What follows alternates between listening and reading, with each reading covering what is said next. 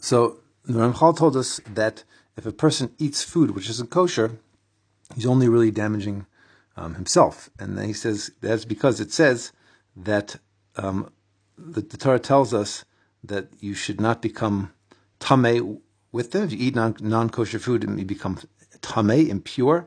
And it also causes a person, he goes a bit through the Gemara, quotes the Gemara, but basically what the Gemara is saying is that when a person eats forbidden food, non-kosher food, it brings spiritual impurity into a person's heart and soul, to the extent that the holiness of Hashem is actually removed in distance from the person.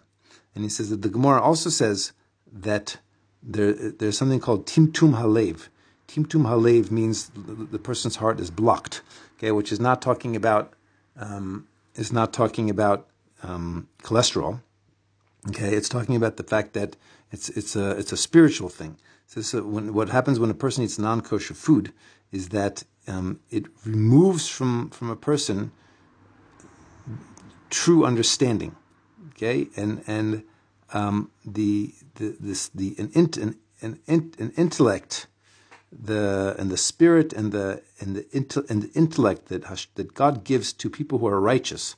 Okay, a certain ability to have sensitivity to certain things, to have spiritual sensitivity, to have clarity and straight thinking is damaged. Okay, is damaged by person eating non-kosher food.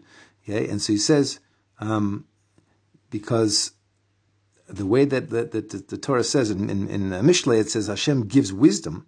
Okay, and a person that is lacking wisdom, a person remains animalistic and very physical and immersed in the coarseness of this world.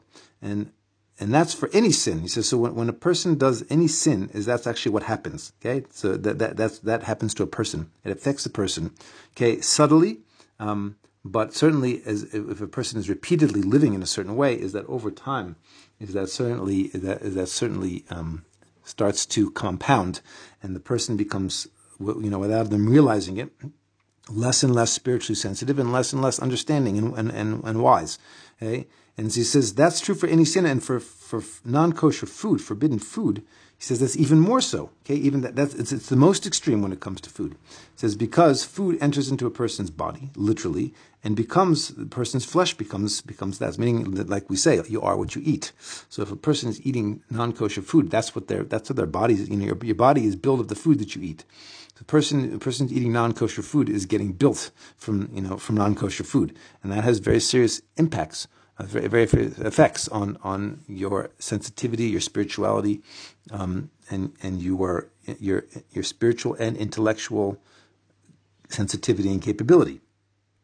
I think today I think we understand. I think we understand very well that we know that food certainly affects you physically. What you eat affects you physically. If a person eats foods that are unhealthy physically, then those foods can do damage to a person's, to clog up the arteries and damage a person's heart and cause diabetes. That's clear and that's proven. The fact that food also affects a person emotionally is also pretty clear and proven. It can make a person feel good. It can make a person feel bad. What you eat, okay. Affects you emotionally, affects you psychologically. So certainly not a stretch to say that even spiritually is that what you eat affects you. So the reason why God tells the Jewish people not to eat certain foods is not because he doesn't want them to have the delicious things in life. He tells them because these are things which are going to harm you. These are things which are going to hurt you. A Jewish neshama is damaged by these foods. It has a very serious negative effect on every level. Okay, and on the spiritual level, on the emotional level, on the intellectual level, is will affect the person and damage them.